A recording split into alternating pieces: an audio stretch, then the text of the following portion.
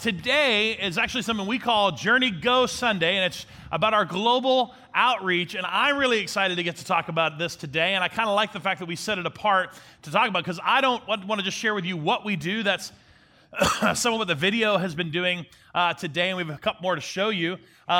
Is that not just what we do, but why we do it. And that's the part that I think I enjoy the most, is not just sharing the valued partnerships that we have, but why as a church do we partner and why do we go, right? Why do we go? And you may know some of the things that we do based on conversations you've had and things you've heard us mention from time to time, but I want you to know why we do it. Now let me go ahead and throw it right up front. I'm going to let you know right up front, here's the bottom line for the day. This is my ultimate goal for the day. So I'm going to tell you right now, I'm not trying to what is it called? Hook and bait you, or what's it called? Bait and what? Bait and switch. There you go. Yeah, I don't know those things either. Anyway, obviously I'm not, because I can't say it. I'm not trying to bait you in anything. I want to let you know right now what I'm trying to do this morning. And that is to move everyone here from a place of no, maybe, and one day. And I'm trying to move you to yes. All right? I'll explain more about this later, but that's the goal. Move as many people as possible. My goal is everyone from a position of no, maybe, one day, and move you to a place where your heart is responding yes. All right? Today's focus is global in terms of our global outreach, but our local and global outreach and strategy is really kind of the same. And so we'll talk a little bit how that connects. Here's a great quote by J.R. Scott. We must be a global Christians with a global vision because our God is a global God. There's an importance to what we do, not just as a local church, but why we feel the call to connect globally, and that's because of the God that we serve, because of the kingdom that we are a part of. And our local and global strategy is very similar. So even though we're going to focus on global today, I just want you to know this is what it is. Our vision as a church, you see it out on the window. We're transform people, wanting to see our friends' lives changed by Absolute Hope. In terms of what we do as a church, everything falls under our mission, which is we exist to humbly point everyone to Absolute Hope. But the how we do it, the strategy by how we do it is very simple. I'll share it in 2 words, and that's share and serve. All right? We're going to share that hope, that absolute hope that we have, and we're going to serve others. We're going to serve one another in love. That's the ultimate strategy behind everything that we do locally and globally. All right? Now, I wanted to kind of help you understand that better by first giving you a contrast of what I call go and see versus share and serve. Go and see is something we all do. We're all very familiar with what it looks like to go and see, and that's when we experience something different. You know, you and I would experience something different from sort of our normal day-to-day life, and that was because we went somewhere that we don't normally go, or we went somewhere where it was kind of outside of our comfort zone, right? And that's part of the going. And then we observe what's different. We observe what's different around us. We observe, new information maybe we didn't know before. We observe the contrast between us and them. We observe all these things, and maybe we document it. Maybe we take some pictures, and maybe we post about it and give a quick Facebook update about it, right? But then eventually we return. Eventually we come home, right? If it's a place. Eventually we come home. Eventually we return. Eventually we go back to our day-to-day life and our routines, and it's over. And that is what go and see really represents. And we do this all the time. All of us do. We do it when we go to the zoo, right? You go to the zoo and you see things that you do not see normal on every day-to-day in your life. You know, I don't normally see apes throwing stuff at each other. Josh and Heather don't count, right? I mean, in my office, that's not how it counts. I don't see apes of that kind throwing each other. You know, it works. It's the same when you go to a museum. You go to a museum, it's very different. You see all the things that are different. You learn something maybe you didn't know before. It's the same when you go on a big vacation. I'm not talking about the Myrtle Beach, the thing you do in the mountains you do every other month. I'm not talking about that. I'm talking about like a big vacation, somewhere exotic or somewhere you've never been before. And you go and you take lots of selfies and lots of pictures, and you document and you put a lot of Facebook posts, and you kind of keep that going. But eventually, right? Eventually you come home. Eventually you return and then go back to your everyday life. That's go and see. And believe it or not, that's actually the way it works sometimes with what we call mission trips in church world, okay? So a church says, hey, this is where we're going. We have an opportunity to go. And you say, okay, I want to go. And a lot of people will approach, many Christians have approached mission trips and said, I'd be great and I'd love to go. And you travel somewhere outside your comfort zone, somewhere you've never been before. You go there, you observe, you see all the things that are different. You learn something new. You take some selfies, you take some pictures, you document it, you come home, you go back to your everyday life, and then nothing changes.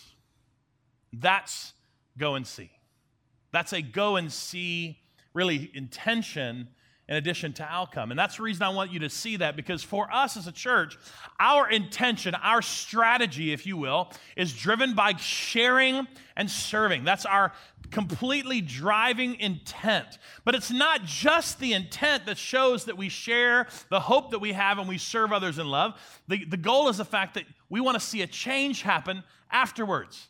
And that's how we know we've actually gone to share and serve. Because to be honest, again, like anything else, including missions, you can go and see and nothing can change in your life. But it's my opinion that you cannot share and serve and receive no change. You will change. If you go to share and you go to serve, you'll experience change in you as well as the change you'll experience on that experience itself. I want to share very quickly some testimonies, if you will, throughout the day of people that have traveled and people who have been a part of our Go experiences. This is from two travelers who went to Peru, went to serve. You just saw the video, went to serve in Peru at the Hovde House. One traveler said that there's not a day that goes by that I don't pray and think about the girls and the staff. You hear their stories, you love on their babies, and you see the positive change that are all happening around you. It's hard not to fall in love. And I love these words. It says, for me, this bloomed, aka this changed from a just go trip to a share it with everyone after I visited. Right? It changed. Maybe it even started with a go and see, but it changed because of the sharing and the serving. Another traveler said that the girls' joy and love through their tragic events has forever changed my outlook on life. It's reframed my thinking on gratitude and life drastically. And I really do believe this is not just something that applies, again, to global outreach or even local outreach. It has to just do with how we're called to live. It's how our faith is expressed. Our faith is expressed locally and globally. This is not just a strategy. You have to go several states away or you have to fly across the country to do this. This is just what we're called to do. We are called to share the hope that's been given to us, and we're called to serve one another in love. That's it. That's how faith works. That's how our faith is supposed to work. What we do globally should just really be an extension of the expression we're already living. And here's some scripture just to kind of walk you through some of that in terms of sharing, in terms of what it is that we go to share. This is in 1 Corinthians, this is Paul. This is the language we use for our vision as a church. It says, this means that anyone who belongs to Christ has become a new person. The old life is gone and the new life has begun. That's why we're transformed people. That's why we use this scripture for our vision statement. But it goes on and says, all of this is a gift from God, the absolute hope, what brought us back to himself through Christ. And God has given us this task of reconciling people to him. God has given us this task. In terms, he's invited us to be a part of sharing that hope and inviting others back to God. Peter also says it. He says, you must worship Christ as the Lord of your life. And if someone asks you about the hope as a believer, always be ready to explain it. The NIV says, if anybody asks you about the hope, always be ready to share the hope that's within you, right? John says it this way Paul says it, Peter and Paul and John, I don't know, and Mary, whatever. Paul says in Thessalonians, we got a lot of scripture this morning, we loved you so much that we shared with you not only God's good news, but our lives too. So we didn't just share a message. That's not just what we're called to share. Part of sharing the hope with people is sharing us, sharing our lives, sharing who we are with them as well. Keep going. This is the psalmist. This is Solomon in the Proverbs. He says, give freely and become more wealthy. Be stingy and lose everything. And I love this last part of this 25. He says, the generous will prosper. Those who refresh others will themselves be refreshed. Those who are willing to have this lifestyle, not just of taking, but of giving. Those who have the lifestyle of understanding stewardship. Those who have the lifestyle of sharing what they have with others, who refresh others, will they themselves be refreshed. And this is why I believe you can't share. You cannot go and share hope with other people and it not affect you and it not change who you are. I want to share some pictures really quickly about, this is my first overseas mission experience, was about 5 years ago when we went to Kenya, to Kilgoris, Kenya with the Kilgoris Project. And this was me on the first day. The first day we arrived in the village. So we arrived in Nairobi and we flew and then we drove far into the northwest side of the country to the Maasai area.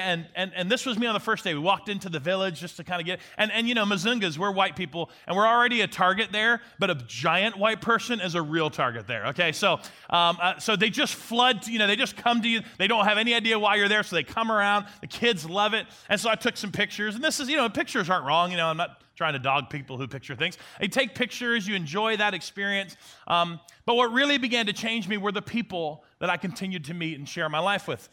This is Moses. We're making a Jason sandwich here. And just ignore Jason for a minute because we're going to focus on Moses. But this is Moses. You may not think that's what Moses looks like, but that's what Moses looks like, right?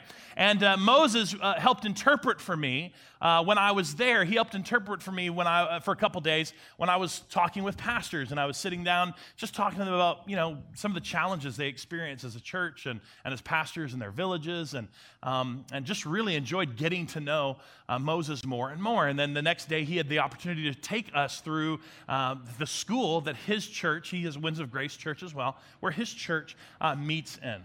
And Moses and I connect on Facebook, and we connect through Messenger, and he'll comment on things in my life, and I'll comment on things that every once in a while when he posts.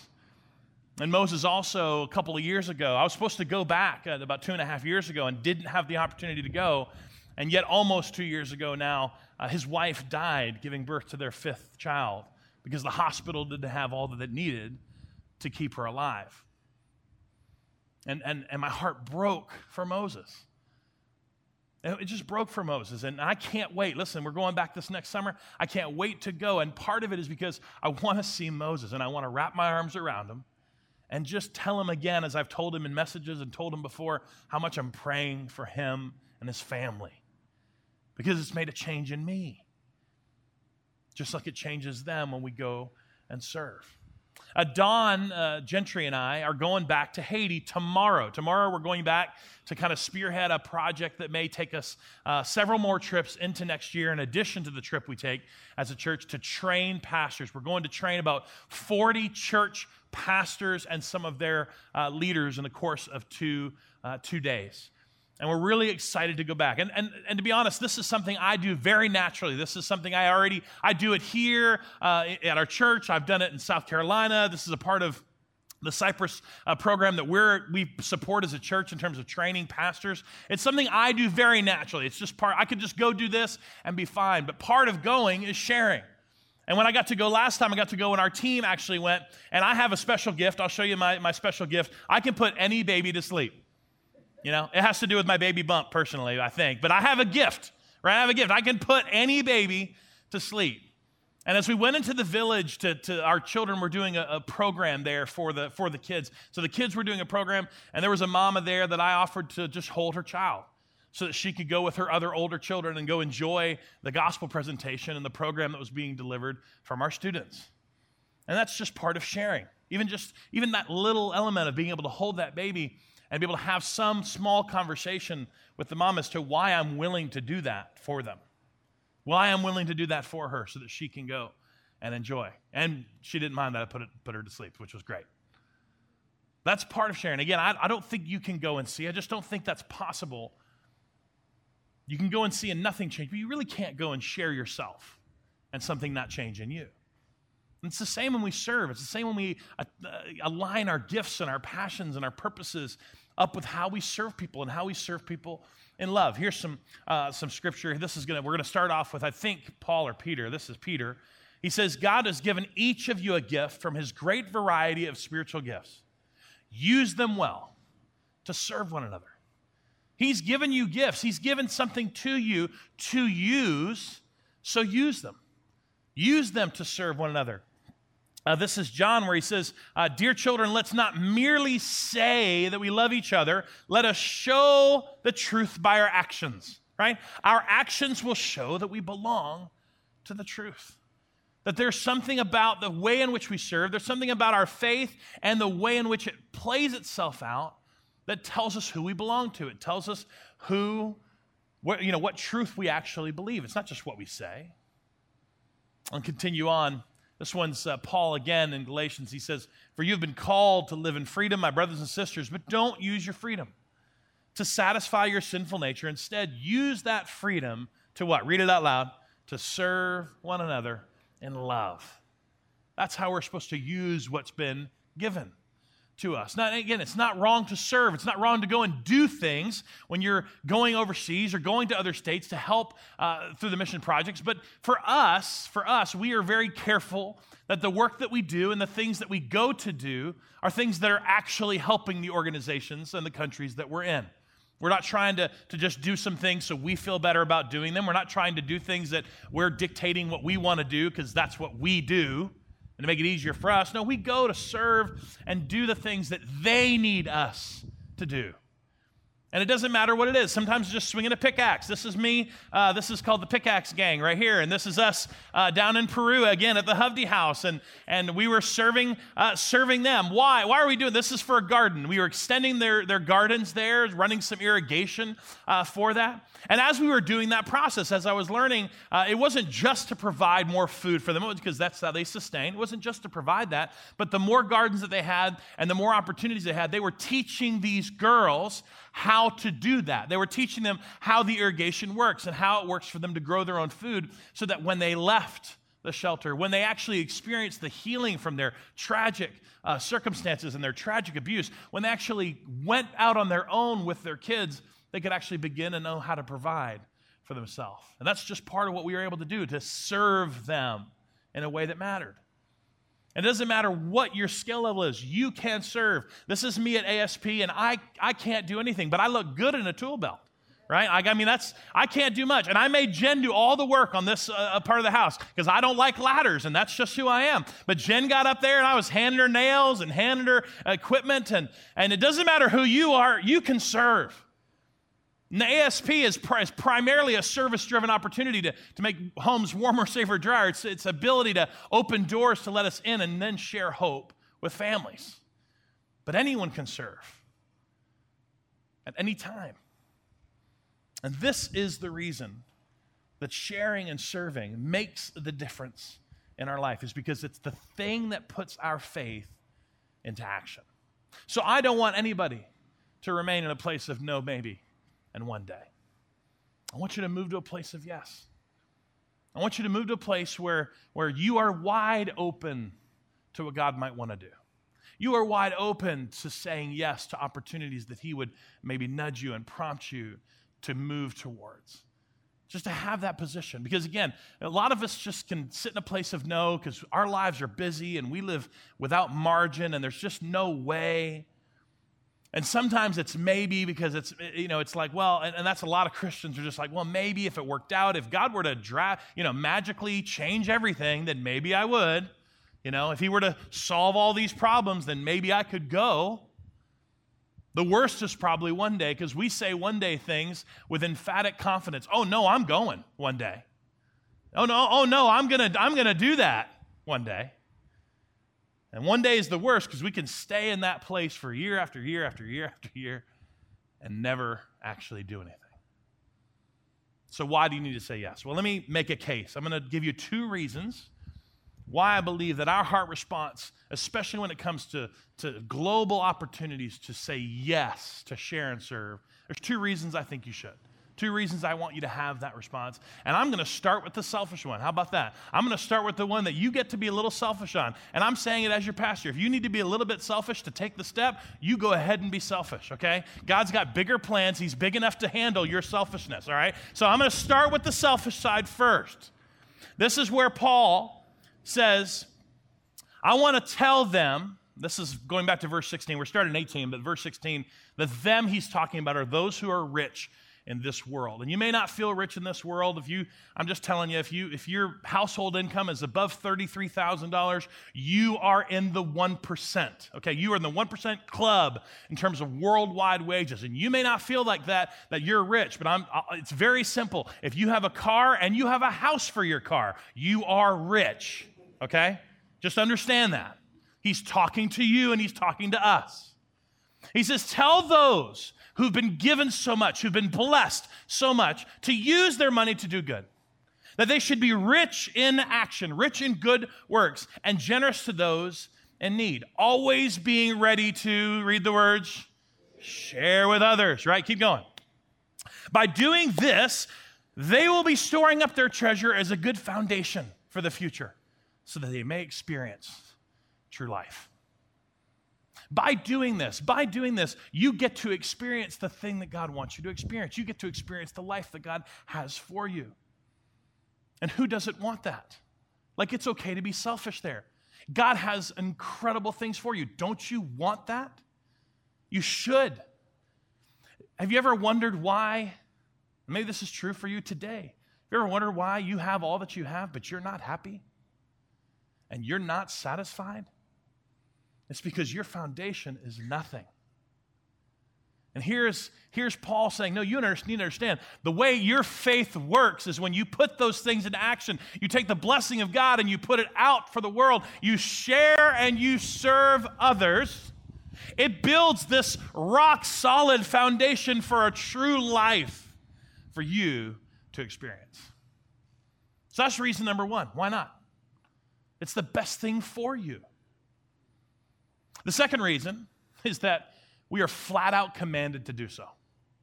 We are flat out commanded to do this. And so it's time to put your big boy and big girl pants on, okay, a little bit, because I'm going to read some stuff from Jesus' brother, James. And if you don't know who James is, James's nickname was James the Just, okay? He was nicknamed James the Just. I tell people all the time when they read the book of James, just picture like an old, wise preacher, right? That's who James was. And James would not fit our culture very well. He would not fit this culture very well. Why? Because he was not afraid to hurt your feelings, right? He was never all that politically correct. And he didn't, this is reading from stuff on Acts and other things, he really didn't care if he offended you. If he was teaching the gospel, if he was doing what he felt like God called him to do. So he wouldn't fit in the little, the culture we currently have, but that's who he was, James the Just. And James says, look, it's not just a command, but it's how your faith works. So here's what he says in chapter 2. He says this, he says, what good is it, dear brothers and sisters, if you say that you have faith, but you don't show it by your actions? Can that kind of faith save anyone? And he's not talking about can that kind of faith save other people. He's saying, can that faith, is the faith that you think you have that doesn't have any action, can it actually save you? Do you think that faith is what the faith that saves you? And he goes on to say, suppose you see a brother and sister who has no food or clothing, and you say, goodbye, have a good day, stay warm and eat well. But then you don't give that person any food or clothing. What good does that do, right? It goes on to say, you see, faith by itself isn't enough unless it produces good deeds. It is dead and useless. And then he actually prompts an argument, because James was actually pretty good at arguing, and he, several times in his book, you'll see he actually kind of shows the argument and then solves the argument, okay? So here's another place where he does it. He says, some may argue, hey, some people have faith and others have good deeds. This would have been an argument that James was used to. Hey, some people devote themselves to knowledge and to the living out the religion and the word of God, and some people serve the poor, and some people, are the extension of the church. He's outlining that, well, some people, can just go to life group and they can just go to Bible studies, and there's other people who can go to Peru, and there's other people who can go to Kenya, and there's other people who can serve locally. And he says, well, how can you show me your faith if you don't have any good deeds? And he ends that argument by saying, I will show you my faith. I will show you my faith, what I believe, what is true, by my good deeds. James is very honest. He says, listen, he's a straight shooter. He says, this is how faith works. You cannot claim to have faith that's not actually faith if you don't do something. And he's not saying that you do something to get faith. Never makes the argument that you have to do something to receive God, to receive salvation. But he says you cannot say you have something if it doesn't produce anything in your life, right? You cannot say that you're a fruit tree, right, if you don't have fruit. Y'all with me? You don't produce anything. And he doesn't stop there, and this is where he gets a little bit more straight. He doesn't just stop there because he's challenging the whole church to what faith looks like and how it should be lived. And then he, like Paul, goes on to address the rich. He goes on to address those who've been blessed. He goes on to address those who have houses for their cars. Okay, let's keep going. All right. Look here, you rich people. Weep and groan with anguish because of all the terrible troubles that are ahead of you. And he says, your wealth is rotting away, and your fine clothes are moth-eaten rags. Your gold and silver are corroded.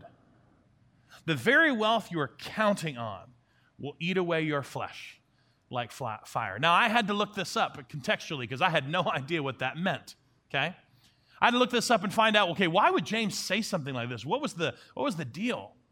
Because I kind of get the understanding that, they're putting their hope in wealth. They're putting their hope in security. They're putting their hope in being comfortable. And he says, look, all the clothes that you have are rotting away. All the riches that you're storing are actually corroding.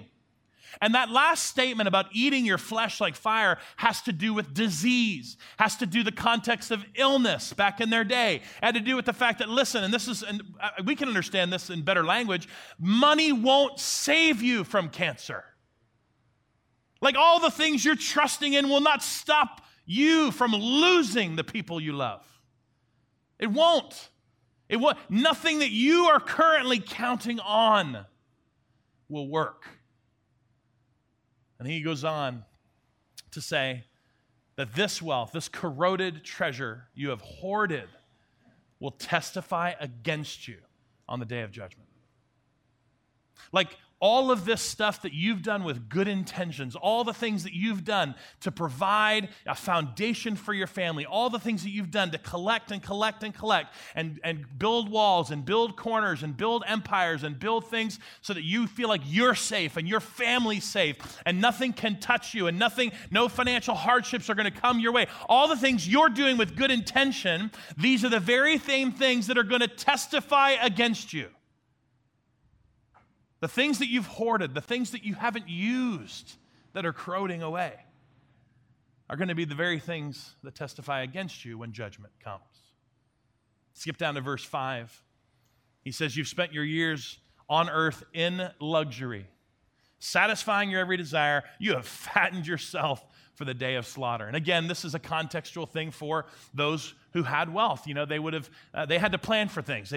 There was no deep freezers, right, in the basement. Or there was none of that. So they had, for weddings or parties or things that that would come up for celebrations, they had to take one of their animals, a sheep, a goat, a calf, and they would just, kind of pull it apart from the rest, and they would feed that one just a little bit more, and they would give that one just a little bit more, and they would kind of stuff that one to the gills, and then when it was time for the wedding or the party or the celebration, they would kill the fatted calf. Nod your head if you've heard that statement before, right? So this statement that he's saying, they fully understand. He says, look, all the things, you have lived in this luxury, you have taken just because God gave it for you, you thought it was for you, and you've done nothing but you're the fattened calf. Man, what insulting words to his audience. But the same is true for us, and that's the part that I want to make sure that we all hear today. A lot of us worry about what we do, the mistakes we make, and the things that we do, and the judgment that may or may not come on the things that we do.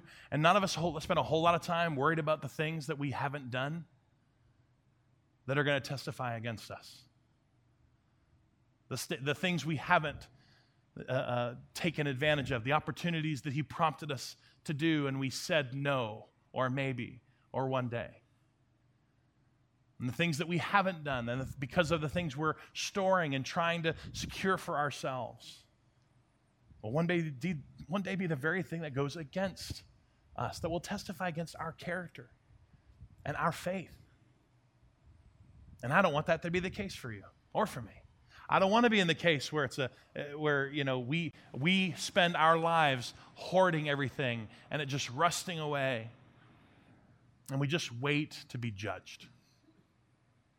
I want us to live lives of sharing and serving. I want everybody to move to a place where their heart says yes. Yes to what? Well, just speaking in terms of this only, global outreach, global opportunities, we have 72 opportunities available in 2019. 72 opportunities available for you to say yes to. There are 21 available today. 21 available today. We have 7 opportunities to go to be a part of our trip to Kenya, which I'd love to invite you personally to be a part of. We have Peru is opening up their registration for you to possibly go to Peru next year as well. We have 21 of those open today for you to say yes to. And it's not enough for me to invite you to Kenya. We actually want to show you our partner video with David Lamiso, who's the TKP director there in Kilgoris, and he wants to invite you to come as well. Let's watch this together.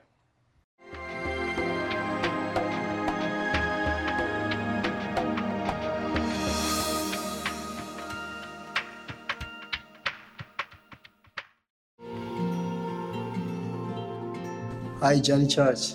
I'm David Lamiso. Work with TKP as Executive Director. I know most of you know me, and I'm excited that most of you are coming to see me soon. You know, the TKP is a project working in the community, Maasai community, in the rural side of Maasai, and mostly it helps in education, supporting health, and even the community partnership. Your partnership with us as Journey, with TKP, has really helped us to reach the community through education, through the ministry, reach out to our communities, and it has really transformed life. Also excited next summer to see a wonderful team from Journey led by Matt, and it will be really great to be together and see what God is doing here. Welcome all, as always. Thank you.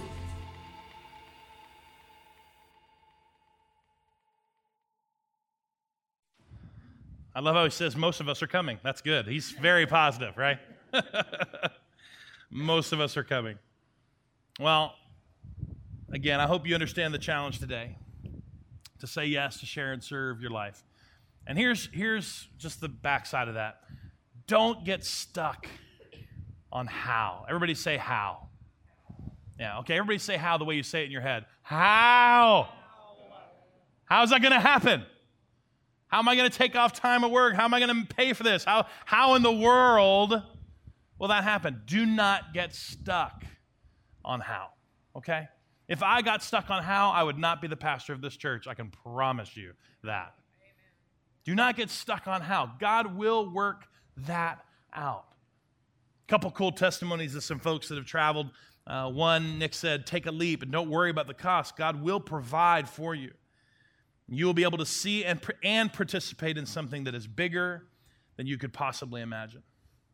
Last week, one of the travelers going to Kenya actually gave us this testimony as well. She said, I was starting to worry about the Kenya trip and worried that I bit off more than I could chew financially, and I began to feel stressed about it. Today, she said, my boss came into my office and handed me a check for $250, which is the exact amount of the deposit I was worried about. And she said, this is a little Thanksgiving and Christmas bonus that I never expected and didn't plan on getting. And for many folks, $250 is nice, but not a huge amount of money. But it was a big deal for me to watch God work in such a mysterious way on my behalf. I want every one of you to experience what it looks like, not to go and see, but to share and serve and see the change that it will make in you. I looked back because Kenya is, I'm going to Haiti tomorrow, but because Kenya is sort of the next big trip for me next year. And if you have questions about Kenya, I'd love to answer those for you. We'll do it in the lobby as well. But I went back and looked at my journal notes because I was looking for pictures, but I went back and looked at my journal notes from my trip there. And I'll just share a quick entry of something I wrote towards the end of my week there. Here's what I wrote. I said, there's so much that is different yet the same as I think about the people that I've met this week. When I close my eyes, I no longer see only white suburbanites living in a comfortable shade of Lake Norman, but I see brown and green hillsides, red and black blankets worn with pride, the laughter of children, and smiles that are larger than life. This will forever change the way I pray and the way I view the kingdom of God. And I can promise you, that was true then, and it's still true today. It has that alone experience forever changed who I picture when I pray and how I see the kingdom of God. Now, if you think that James, I'm just going to throw this out there, if you think that James was a little harsh, all right, if it reminded you too much of your Baptist preacher from being a kid, okay, I get it. I totally get it. James is a straight shooter. But listen, James gets his marching orders from Jesus. Okay? James gets his direction from Jesus himself. And so if you have a problem with what James says, I totally understand. Now I want to read to you what Jesus says. And he said this: I was hungry and you fed me. I was thirsty and you gave me a drink, and I was a stranger and you invited me into your home. I was naked and you gave me clothing. I was sick and you cared for me. I was in prison and you visited me. And this is him teaching his disciples. And those are the righteous ones around will reply, Lord, when did we ever see you hungry and feed you, or thirsty and give you something to drink? Right? Or a stranger and show you hospitality, or naked or give you clothing? When did we ever see you sick or in prison and visit you? And the king will say, and this is Jesus talking about himself, he says, the king will say, I tell you the truth. When you did it to one of the least of these, my brothers and sisters, you were doing it to me. And that's usually where the scripture ends. That's usually where, because it's very inspirational, right? Isn't that inspirational? Like look, guys, go do it. Like you're doing it for Jesus, right? When you go do this, you are doing it for him. That's what Jesus said. And we usually stop it at the inspiration. We stop it there because it makes everybody feel a little bit better. But that's only half of what Jesus said. This is where James gets his marching orders, is the rest of the story. Jesus said it this way: the king will turn to those on the left and say, away with you, cursed ones, into eternal fire prepared for the devil and his demons. For I was hungry and you didn't feed me. I was thirsty and you didn't give me a drink. I was a stranger and you didn't invite me into your home. I was naked and you didn't give me clothing. I was sick and in prison and you didn't visit me. And then they will reply, Lord, when did we ever see you hungry or thirsty or a stranger or naked or sick or in prison and not help you? When did this happen? And he will answer, I tell you the truth, when you refused to help the least of these, my brothers and sisters, you were refusing to help me. Those are Jesus' words. Not James, not a big old-time preacher, not James the Just. He gets this from Jesus himself. That your faith only works when it's combined with the action your faith requires. That your faith that you claim to have needs to be followed up with a heart that says yes, that is willing and open and honest and able to respond and surrender to the call he's placed in your life. And I don't know what that means. Understand, I'm not saying to you this morning, go here, you do this, split the room, you go this way. I'm not giving you that kind of direction because I don't know. I don't know what God is going to prompt you to do. I don't know what he's going to ask you to do. I don't know what he's going to provide in terms of opportunities for you. I just know that if you do not have a heart that says yes, that's willing to respond with yes, that you are going to miss out on what God has called for you. You are going to miss out on it, and you are going to make other decisions in the midst of that are going to testify against you. You're going to choose other good intended things to do, and it's not going to be what God asked you to do. So don't be a no, or a maybe, or a one day. Be a yes today. Let's pray together. Father, thank you for how your word does challenge us. And no, we do not like what James says, and he's a little too straight shooting for us most of the time. But Jesus, even your words are convicting. Even your words, spoken in love, were to help us understand that our refusal to do what you've called us to do, our refusal to be yes to you, our refusal to surrender our lives to you, our well-intended ideas of saving up for ourselves and trying to secure things for ourselves first before we expend, before we spend and give ourselves away. God, that's not what you've called us to do. And so, God, today I pray that by the power of your Spirit, you are already doing a work in this place. That you'd be moving people from no and maybe and one day to a heart posture of yes. And I don't know what that means, God. I don't know what that fully entails, but God, if you would, by your Spirit, just do that and they would be willing to surrender to that, God, man, the directions you would put them in, the things that you would bring to life that they don't even know they need yet, you're so able to do all those things and more. So God, we surrender to you now. We pray that by your Spirit, we would see real change begin to happen in our lives as we share hope with others and as we serve others in love. And we pray all this in your name, Jesus. Amen.